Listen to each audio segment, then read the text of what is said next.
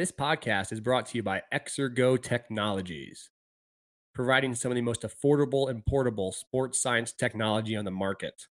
Made by coaches, for coaches. Stop guessing, start assessing.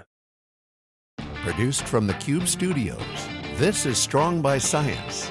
In-depth conversations about science-based training, sports performance, and all things health and wellness. Here's your host, Max Schmarzo.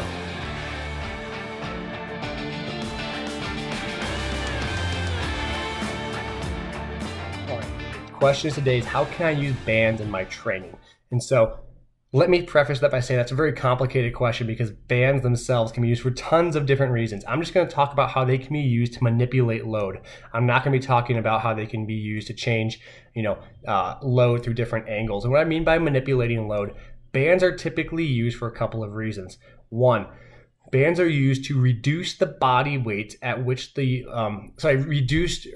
to assist a movement, typically in the form of reducing body weight. So imagine someone doing a pull-up, right? If we have bands pulling us upward, we weigh less now because the bands are assisting us, and they're assisting us by actually reducing our body weight. So if we think about this in terms of application, why would you want to reduce body weight? Well, there's a couple of reasons. One, someone who's not very strong. Maybe that movement itself is a very difficult movement for that person, and reducing the body weight allows them to do it in a more safe manner, or in a safer manner. Think of it as like an older adult who can't get up off the chair very well. Now, if you have band-assisted movements, they're able to do multiple repetitions. Think about a pull-up. Someone who's not able to do, 2 pull-ups or 1 pull-up, right? If 1 pull-up is their 1 rep max and you have them do a pull-up every time, that's pretty taxing. So maybe we add bands on it so we reduce their body weight so they can now do 5, 6, 7, 8 pull-ups and continually train at a reduced body weight until they're able to actually produce enough force to do their body weight itself multiple reps. So bands can be used to reduce body weight. Bands can also be used, again, to reduce body weight. But by reducing body weight, you actually increase velocity. So you lower the mass at which you lower the mass and you lower the mass of the individual, right, by having band assistance, which then therefore increases the velocity of the movement if the movement itself is performed with maximal intent. So what I mean by that, think about a jump. We have band assistance. We now weigh less because the bands are pulling us upward, essentially making us weigh less. And now we have to produce force against, a less than body weight situation. So now that's actually increasing the movement velocity, and we're training quote unquote higher velocity movements. So that aspect of band assistance can be used for performance, someone training high velocity, just as much as it can be used to assist someone doing a movement where they're not either comfortable or strong enough to do it themselves. Now there's also the bands being used to increase certain loads. Let's talk about eccentric first. Bands can pull you down. So if we have bands and they're anchored on the floor and we're holding them and we go down for a jump, they pull us down faster than we can possibly load. So this is where we get band accelerated movements. These are movements where we're using the bands to accelerate the speed at which they can fall faster than a free fall could fall itself. So if we're doing a bench press and we're working on rapid eccentric loads, having bands allows you to have a faster eccentric velocity than you would be able to if the bar was just by itself and you let it free fall by letting gravity take over. So bands can be used for eccentrically accelerated movements. They can also be used as a form of accommodating resistance. Now, accommodating resistance typically occurs during the concentric portion of the movement. This is where you're pressing an object, and as you lift it, the bar gets heavier and heavier. So as you push the bar further away from your body, you increase band tension. Now, this is used because most submaximal movements, when you perform it with maximal intent, we have a reduction in the amount of, it's called actually a deceleration phase. You have a reduction towards the end of the movement in the amount of force you produce because your body actually has to start to slow the bar down. Otherwise, they go flying out of your hands. So now you have band resisted movements, typically in the form of accommodating resistance. Now, these aren't mutually exclusive, right? Because if you have bands on a bar, naturally you have the eccentrically accelerated portion you could have, by the way. You don't have to have, because you can control the tempo. Obviously, you don't have to have it free fall. You have the option to have it eccentrically accelerated. And you also have the accommodating resistance when you're pressing upwards. So bands can be used for one, assistance itself, right? Reducing body weight to make a movement safer, easier to perform, and allows you to train if your body weight is near maximal at not such maximal loads. It's also used to reduce body weight because it assists or speeds up the movement. This is for a velocity increased velocity. These are band assisted movements that essentially let you produce force against a load that is less than it would be otherwise without the band. So higher velocity training. We also have the band accelerated movements, and these are movements where the bands are pulling someone down quicker and forcing that eccentric phase to be faster than normal, right? And we're using that whether it's a bench press or a jump. It's things where bands can help accelerate the eccentric portion of the movement. And then we have the accommodating resistance portion where bands can be used to increase tension as the bars move further and further away from the body in the case of a bench press, which forces you to continuously produce force to get that bar to move and reduces the amount of deceleration phase, theoretically increasing the amount of EMG activity and the amount of force you have to produce to actually move the bar itself. And so when we look at bands, it's difficult to isolate them and say bands have to be used for only one reason or another. Bands can be used for numerous reasons in numerous different situations. And depending on the situation you're in, you might have to reduce body weight because someone's not weak or someone's not strong enough, or you might want to accelerate the eccentric portion because that person is that strong and they need to really work on how fast they can produce eccentric force. Bands by themselves typically, unless you have a whole bunch of bands, don't provide enough resistance, but you can actually get really strong bands, which, different type of really thick rubber bands are really useful for providing quite a bit of resistance. But you can also use it in conjunction with free weights themselves, barbells, to add that accommodating resistance, to add that eccentric acceleration. And so while I see bands as being very useful and people typically associate them with only, kind of West Side traditional movements where they're either doing a speed bench, they can also be really used in a rehab setting to reduce the body weight of an individual where that loads too much. Because think about it for this way, if that person is trying to introduce plyometrics again and they haven't even introduced plyometrics once and they're going to force them to do it at their body weight, why not reduce their body weight by adding bands? So now they can produce sporting like movements of plyometrics against a reduction in load, so their body mass now weighs less, and that's a great way to transition them going forward. Again, understanding the concept of bands, how they can be used, and how you can implement them into your training. Good question, guys. Really appreciate it. Thanks for asking, and feel free to pass on some more questions as we move forward. Thank you. All right, what's up, guys? Quick video kind of answer to a question here. Someone messaged me, what is strong enough? And this is a great question because it's something I've gotten many times. And I can't credit any one coach or any one person with this answer because I've heard it from multiple. And obviously I don't know who the source is, so I didn't say it first, but it logically makes sense. Strong enough is when strength stops transferring to the given key performance indicator you're using strength to improve. For example, if I can squat 400 pounds and increasing that squat by 50 pounds no longer increases my sprint, well, maybe that's strong enough. But to give that a caveat to that as well, or a rider, some sort of an addition to it, it's not just, is the squat going to stop increasing my sprint? It's the effort to result ratio. So I might actually get benefit from squatting, 500 pounds. But the time and effort I have to put into that, I might get a better return if I invested in something else. So it's a point of diminishing returns you receive. Also at the same time, you might, in order to get strong enough to squat 500 pounds, you might have to put on some more body mass. So also the strength to weight ratio may change. But I do think it's really important to talk about the aspect of time investment to return. That's why strength is so important early on, right? Strength yields huge transfer to sport early on because it's easy to gain strength quickly and it easily transfers to sporting events. But as you get stronger, that same transfer doesn't always occur. It's harder as you get stronger to continue to get stronger, right? It's not a one-to-one, I work one day squatting, I get 10 pounds stronger. It's actually curvilinear. So as you go up, right, you kind of start to diminish and plateau a little bit towards the end. So you might have to invest a whole nother year to squat just another 40 pounds. But if you invested that year doing activities or exercises, that might increase a certain quality of speed strength or strength speed that you're quite deficient in, that's where you can get better transfer. So it's not saying, strong enough is when strength stops the transfer, because ultimately it might not always stop transferring, but it's where the effort to transfer ratio begins to become almost diminishing. There's almost no point to do it because as you get stronger, it takes more and more effort to get stronger. So it's not just, strong is strong enough where it stops the transfer? Yes, kind of. We're strong enough, stops the transfer efficiently and effectively.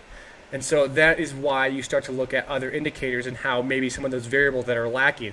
And ultimately, if you have an end goal, this is my key performance indicator, here's what I'm doing to improve that key performance indicator, then obviously you can understand that when we're trying to improve a certain quality, such as a KPI that for sprinting, say, that we want to make sure that our exercises that we're improving are also transferring over to that sprint performance as well.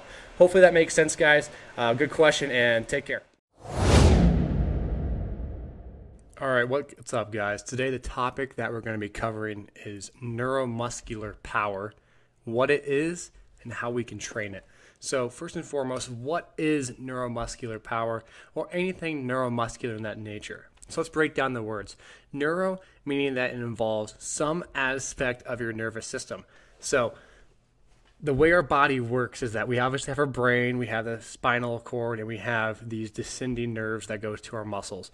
And the way our muscles and nervous system interact in summation is what we call the neuromuscular system. So it's not just isolated to the muscle, the fiber types, how big the fibers are, what type of fiber they are, what's the sarcoplasmic reticulum like, what's the mitochondria like, but it also has to do with the nervous system itself. What's the conduction velocity of these nerves?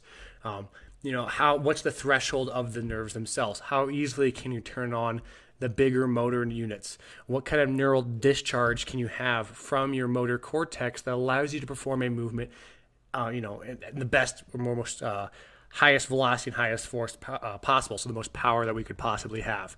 So our neuromuscular system is made up of the nervous system as well as the muscular system. And so this dynamic interaction between the two is what we call the neuromuscular system. And so we're talking about developing neuromuscular power. We're not just talking about developing power or muscular power in terms of what's the fiber composition, how big the muscle is, because we can do that through certain training means. But we're also training the dynamic interaction itself, which means that when we piece together this full puzzle, all these aspects play a role. So obviously, strength training, things where muscles grow, give us the potential for that muscular system to work. But it's our nervous system that allows us to coordinate dynamic movements and these muscles themselves that we've developed to perform in a way that we'd like them to. So when we look at developing muscular power, there's obviously the context that people talk about. We need maximal strength. We need the ability, the raw machinery of the muscles themselves to actually produce force. We look at now then the nervous system and the ability of the nervous system to turn on quickly. How fast can we initiate the nervous system? How much of a motor, kind of a cortical drive can we have to bring about the highest number of motor units recruited? And how quickly can we recruit those motor units? Now, in a sporting movement, we're never actually going to just produce one single motor output, right?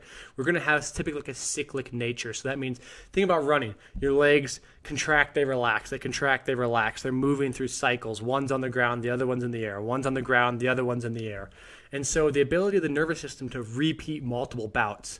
What is the speed at which the nervous system can produce a movement, and then how well can that neuromuscular system handle repeated efforts? So this is when you start to look at now the energy metabolism of the muscles themselves.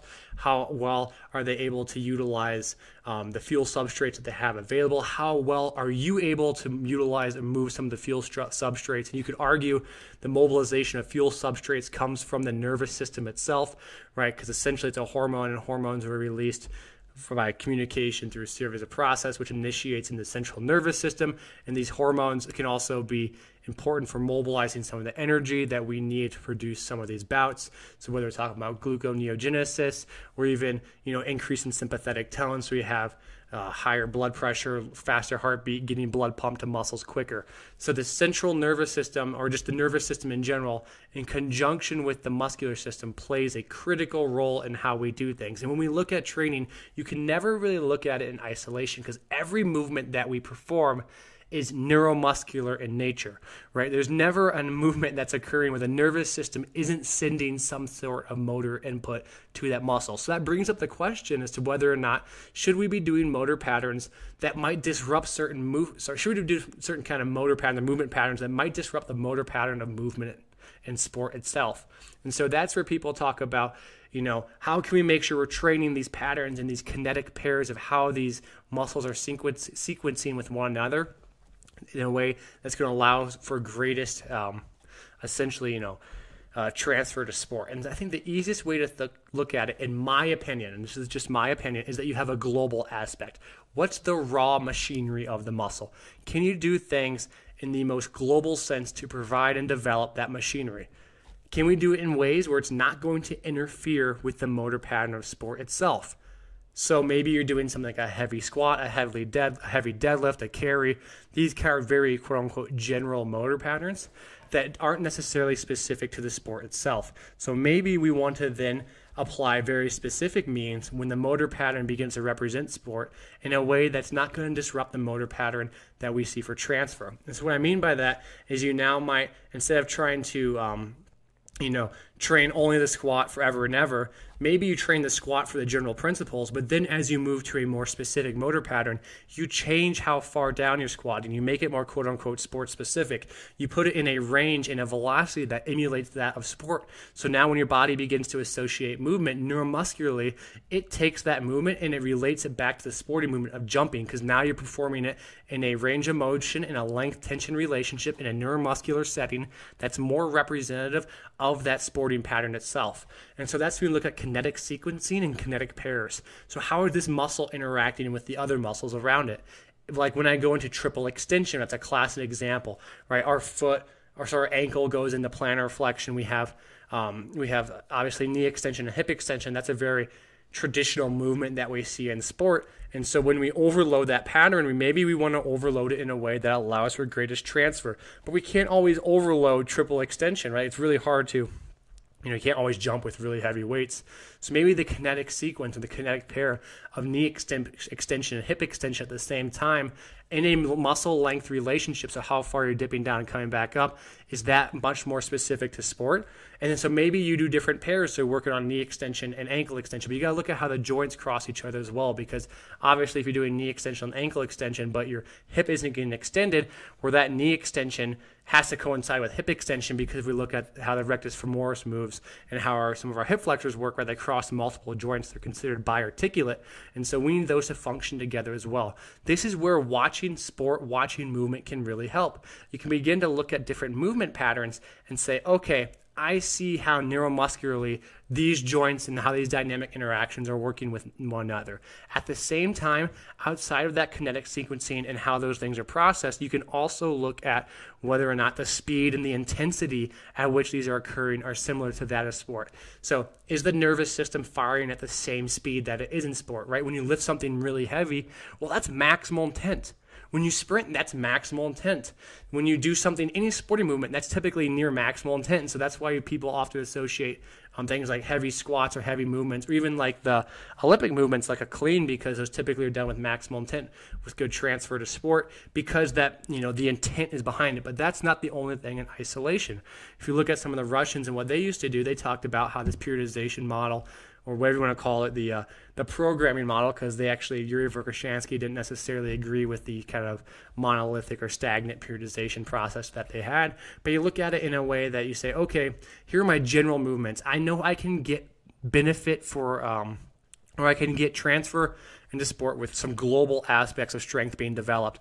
And then maybe once those global aspects of strength no longer improve the sporting aspects, so the transfer is reduced, we move to more and more specific movement patterns that allow for greater and greater transfer. So from the spectrum, you start very global, you see what you can get with a very global aspect in regards to transfer, and then you move across the specificity in regards to speed, velocity, and how they interact with one another, because you start from a global aspect, so you develop the machinery, the raw muscular properties, and then you move from a neuromuscular specificity aspects, from now you're intertwining some of those dynamics of how quickly can you turn the system on to get that benefit. And that's where doing things where maybe you're looking at certain plyometric movements, certain movement patterns, you can do certain position-specific isometrics, unloaded to loaded movements, band-assisted movements. These are all aspects that quote-unquote affect the neuromuscular system. I don't necessarily like that term because what isn't the neuromuscular system? But it's the simple idea that you're putting the body in a position for some aspect of overload that's going to challenge the motor pattern itself that might aid in the development. So when you're looking at it as a whole, to wrap this all up, it's easy to look and say, oh, neuromuscular system is this global aspect. We break down the words, obviously, muscular meaning the muscular system, what is the composition of it, and the nervous system, the neurons, the central nervous system, maybe even some reflexes as well we're talking about, and how all those fit together. And then going forward, how to program it, maybe going from that global non-specific aspect to a more specific aspect where those kinetic sequencing and pairs become more and more refined and more specific, only based on the ability of that lack of global transfer from strength to movement itself, or global aspect of strength, the development or transfer into sport. So that kind of hopefully, answers a very complicated question quickly and dives into the little topic into a little more detail than what I could do over Instagram or social media. I appreciate you guys asking. Again, feel free to keep asking. I like these questions. Always great to dive into some of these topics. So thank you guys and take care. All right, what's up, guys? Here, I got a question, and this shouldn't take too long to answer. It's about what is French contrast training? And to answer this question, I'm just going to dive into contrast training as a whole. And I steal this definition of my understanding from Yuri Verkhoshansky's one of his books. I don't remember the top of my head. I think it was Special Strength Manual for, I butcher the name, Special Strength Manual for Coaches. It's an awesome book, and I'll put the link in the bio for this. So if you guys want to check it out, you're more than welcome to. But the idea of contrast training is that you're challenging a motor pattern, right? The idea is that if we think about jumping, let's use the motor pattern of jumping. The idea of contrast training is we're challenging the motor engram, so the motor pattern, how those muscles are firing together, to be the most efficient as possible. And so this is why you might do something along the lines of this setup. I'm going to explain how you might set up just any contrast. You might do a heavy squat. You might do a band-assisted jump. You might do a slightly loaded jump. And you might do a body weight jump. That's just one of many ways you can do it. But the idea is all of those movements are essentially overloading the same pattern in a different manner. You have the maximal strength aspect of a very heavy squat. You have the band-assisted jump, which is challenging the ability to jump against a reduced load that's your body weight, or higher velocity movement. You have the lightly loaded jump, which is challenging your ability to jump against maximal intent still, obviously, but with a lighter load, but still load. And then you do the body weight jump, so you finish with the desired motor pattern at the weight and load that which you perform it at. And so the idea behind this, originally what I read, was that you're trying to overload the similar motor pattern in different ways to challenge the system, that being the neuromuscular system and the motor pattern, how we develop motor patterns, to produce the most efficient outcome possible. So instead of thinking about this as load and stressing a system, think about it as means of we're challenging the motor pattern, and the way we challenge it are with different sorts of stresses, and those stresses come in the form of load or lack of load. And that way, when we're jumping and we're doing a squat and we're trying to associate the jump, if we understand that the squat is supposed to be essentially, right, it's a really heavy squat, so obviously you can't jump with it. It might be done somewhere like 85% and above, even up to 90, 95, right? It's near maximal effort. It's just the same intent as if you're jumping, but it's under a different kind of load. So you're challenging the nervous system now to produce high levels of force, recruit large number of motor units. Now you have that same potentiated effect, and you go into a band-assisted jump, and now we have a higher velocity movement where we reduce the load. So now you're stressing the system from a different way. How quickly and how fast can you produce force when the velocity is higher. And now you do a slightly loaded jump, so maybe it's a speed strength jump where you still have some load, but it's in between the two unloaded and maximally loaded. And then you might go back to the body weight jump to finish it off, because that is the very specific motor pattern that you're actually trying to, cause adaptation in. And so when you look at contrast and how you set up a contrast, it's not just doing something heavy, light, and then, maybe accelerated with a band. Maybe you're looking at it in terms of a motor pattern. How do I challenge this motor pattern to overcome certain obstacles in the form of load? That way we're stressing that pattern each and every time. So maybe if your goal is to work on a broad jump or, something horizontal, you'll do a hip thrust because that's that same horizontal, that sequencing that you have. Maybe you'll do a deadlift because it's that hinge pattern. Maybe you'll do a scoop med ball toss because it's still that same hinge pattern. And then you finish with that broad jump. So now you're challenging the ability to produce horizontal force vectors over and over again through an organized means. It's not random, chaotic, high load, high velocity movements, but here's the motor pattern. Here's how we're going to segmentally break it down and how we're going to put different exercises that overload that motor pattern in means that we'd like to stress the system to better self-organize. So then we can then go do our final motor pattern, the one we're actually trying to train, which is that broad jump, and get the most benefit we can because we've challenged the system through different obstacles before performing that last broad jump. So it's actually a way, if you look at dynamical systems theory, about how the body self-organizes and you put it all under these different types of stresses. And so that way you're challenging the nervous system, the muscular system from all different domains. So when it goes back to that body weight jump, the theory is it's going to self-organize, or ideally self-organize in the most efficient way possible. So when you think about contrast, motor pattern, means of stressing in terms of, what load can I do to impose on the body to force it to self-organize in a more efficient manner. Once you do that, you can add in and play with however you want to set it up. But once you have that system of framework, that becomes the easiest way to think about organizing this all together into a program itself. Hopefully that made sense. I know I didn't specifically target and tackle French contrast training. I know there's some specific parameters at which they follow, but the idea of contrast training as a whole, according to Yuri Verkhoshansky's book, that's what I like best, and I think it makes sense most from a motor learning standpoint, a neurological, neuromuscular standpoint in regards to developing a more efficient motor pattern under different sorts of stresses. Great question, guys. Again, feel free to shoot them my way. Really enjoying this, and I hope you guys do as well. Take care. What's up, guys? How we doing today? The topic we're going to dive into is about adaptive capacity. So I use this term quite a bit. I use the term, what is your adaptive capacity? And at times, it's kind of a nebulous term that people might not understand because they don't have the context from which I'm trying to express that meaning from. So when I look at adaptive capacity, that is your body's ability to handle any type of stressor and adapt to it.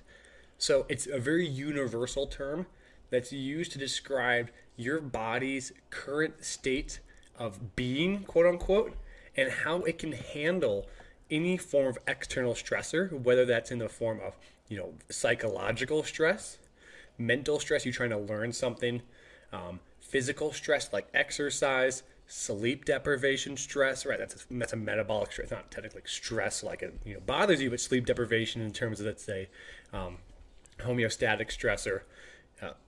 Nutrition or not adequate nutrition, which is another form of metabolic stress. All these things are different metabolic stressors that we are placed on our body. And when we have metabolic stressors that accumulate, it burdens our body, and our body has to use and move resources in order to deal with this stress. If we want to adapt to a specific stimulus, in this case we're talking about exercise, we need to have adaptive capacity that isn't overrun by uncontrolled metabolic stressors.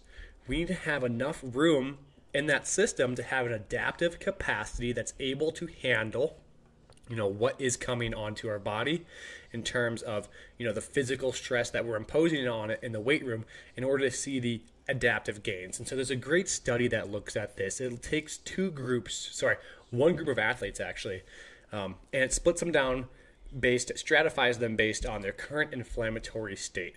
And I believe they used lymphocytes to T cells, I want to say off the top of my head. And they did a ratio of, I'm not going to quote the ratio because I'm not going to remember it properly. You guys would probably get on me for misquoting it. But essentially they had a high inflammatory group and a low inflammatory group. And when we have a high inflammatory state, we're in a lowered adaptive capacity. We're in a current state of stress. And so they trained two groups exactly the same. And the one group that had a lower inflammatory state at the beginning actually began to make better adaptations during the training cycle. When testing was finished, the high inflammatory group had less gains compared to the low inflammatory group when it was stratified at the start. And what that tells us is when our body is inflamed, under stress, right, and this is, I'll finish this. When our body's stressed, right, we have less adaptive capacity. And this is seen throughout the literature, whether you're talking about under, quote unquote malnutrition, right? We're not eating enough, reduces our ability to adapt to certain physical stressors. We're not sleeping enough, reduces our ability to adapt to physical stressors. Whether we're stressed out in life or not, reduces our ability to adapt to physical stressors. And all these influence our adaptive capacity. And so when you look across the literature and see a common thread between stress and ability to adapt to a specific stimulus, that is when we're talking about the adaptive capacity of the body. And that is where we use certain inferential metrics to begin to understand what current state is the body in and what is the adaptive capacity of it. You could even argue that movement quality influences your adaptive capacity. If you have poor movement quality and you're slightly asymmetrical, and it's not slightly, but you are asymmetrical in a squat and with a slight amount of rotation, then you can only handle so many types of squatting patterns until that begins to cause an issue on the body. And so that non-optimal biomechanical stance you're in or movement you're in is going to cause some sort of increase in stress that's outside of the constrained or desired stress they might be placing or attempting to place in the body. So that adds to the total burden on the body itself and reduces the adaptive capacity of the human body.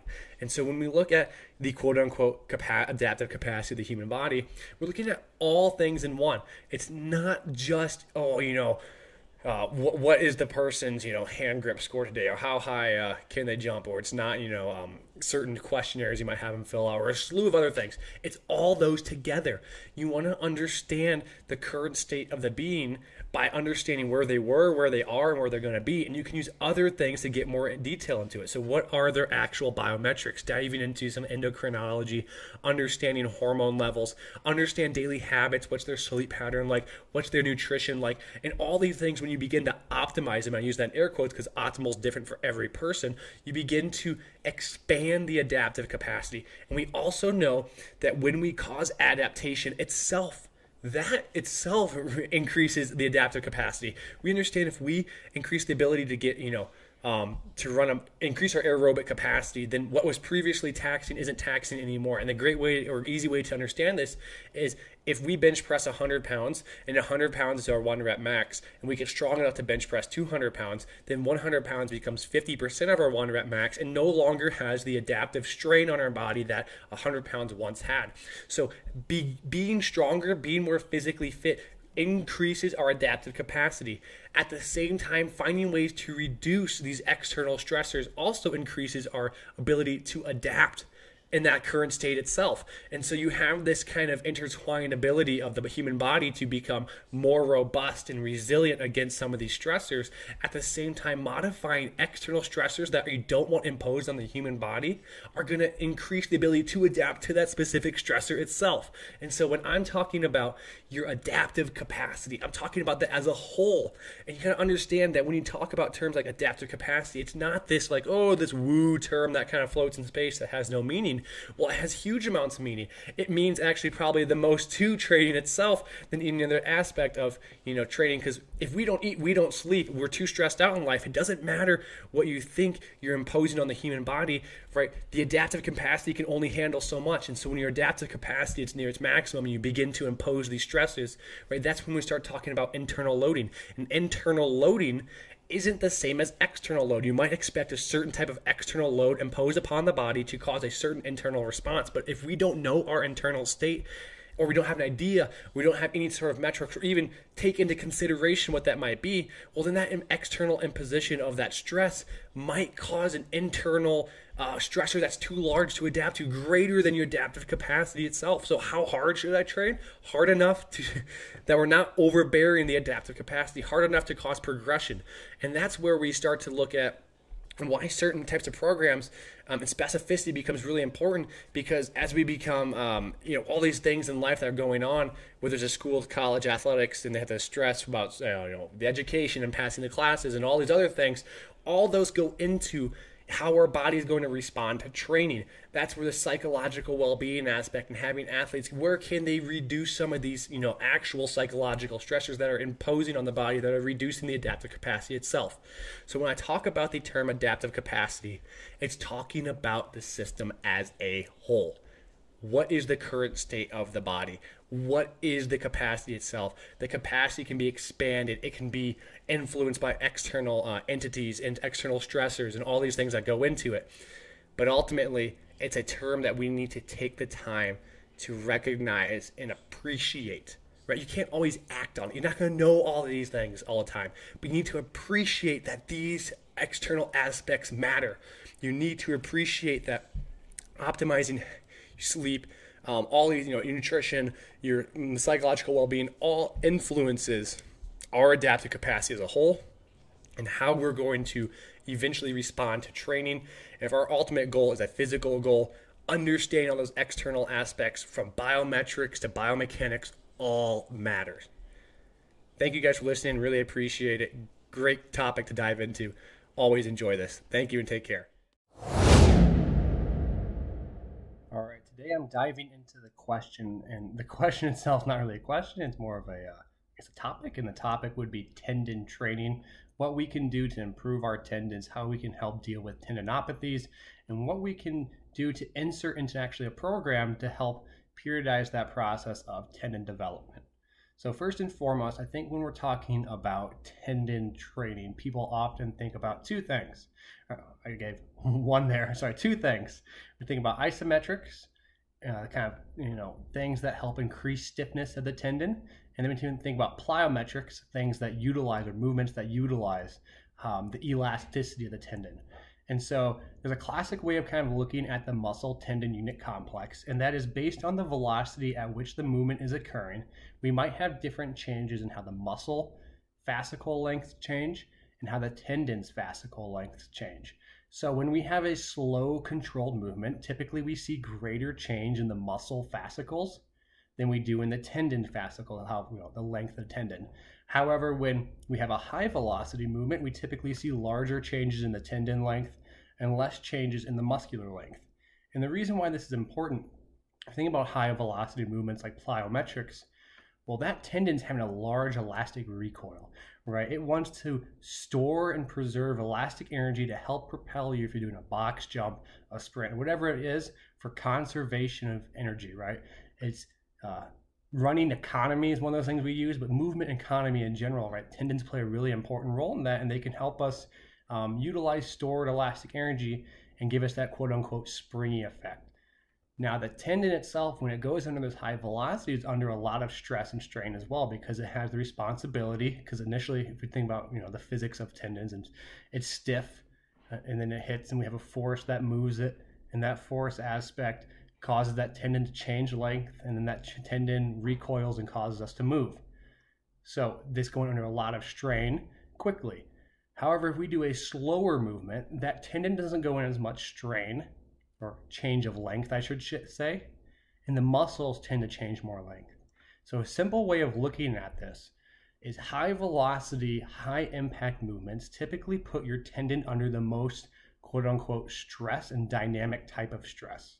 Slower movements typically help not reshape, that's a bad word to use, but help the tendon itself stay a little bit healthier.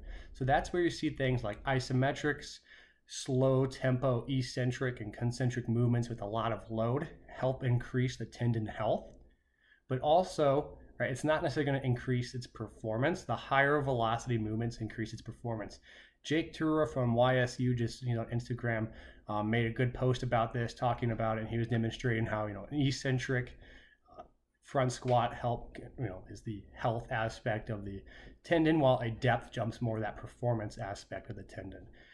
Now, I think what we take for granted at times, two things. One, when we're playing a sport that requires us to be constantly loading our tendons, we need to make sure that our training prepares ourselves properly. So taking large durations of time off from impacts can be, in my opinion, maybe a little detrimental at times, because we can still have the impact present in terms of it being there in the program.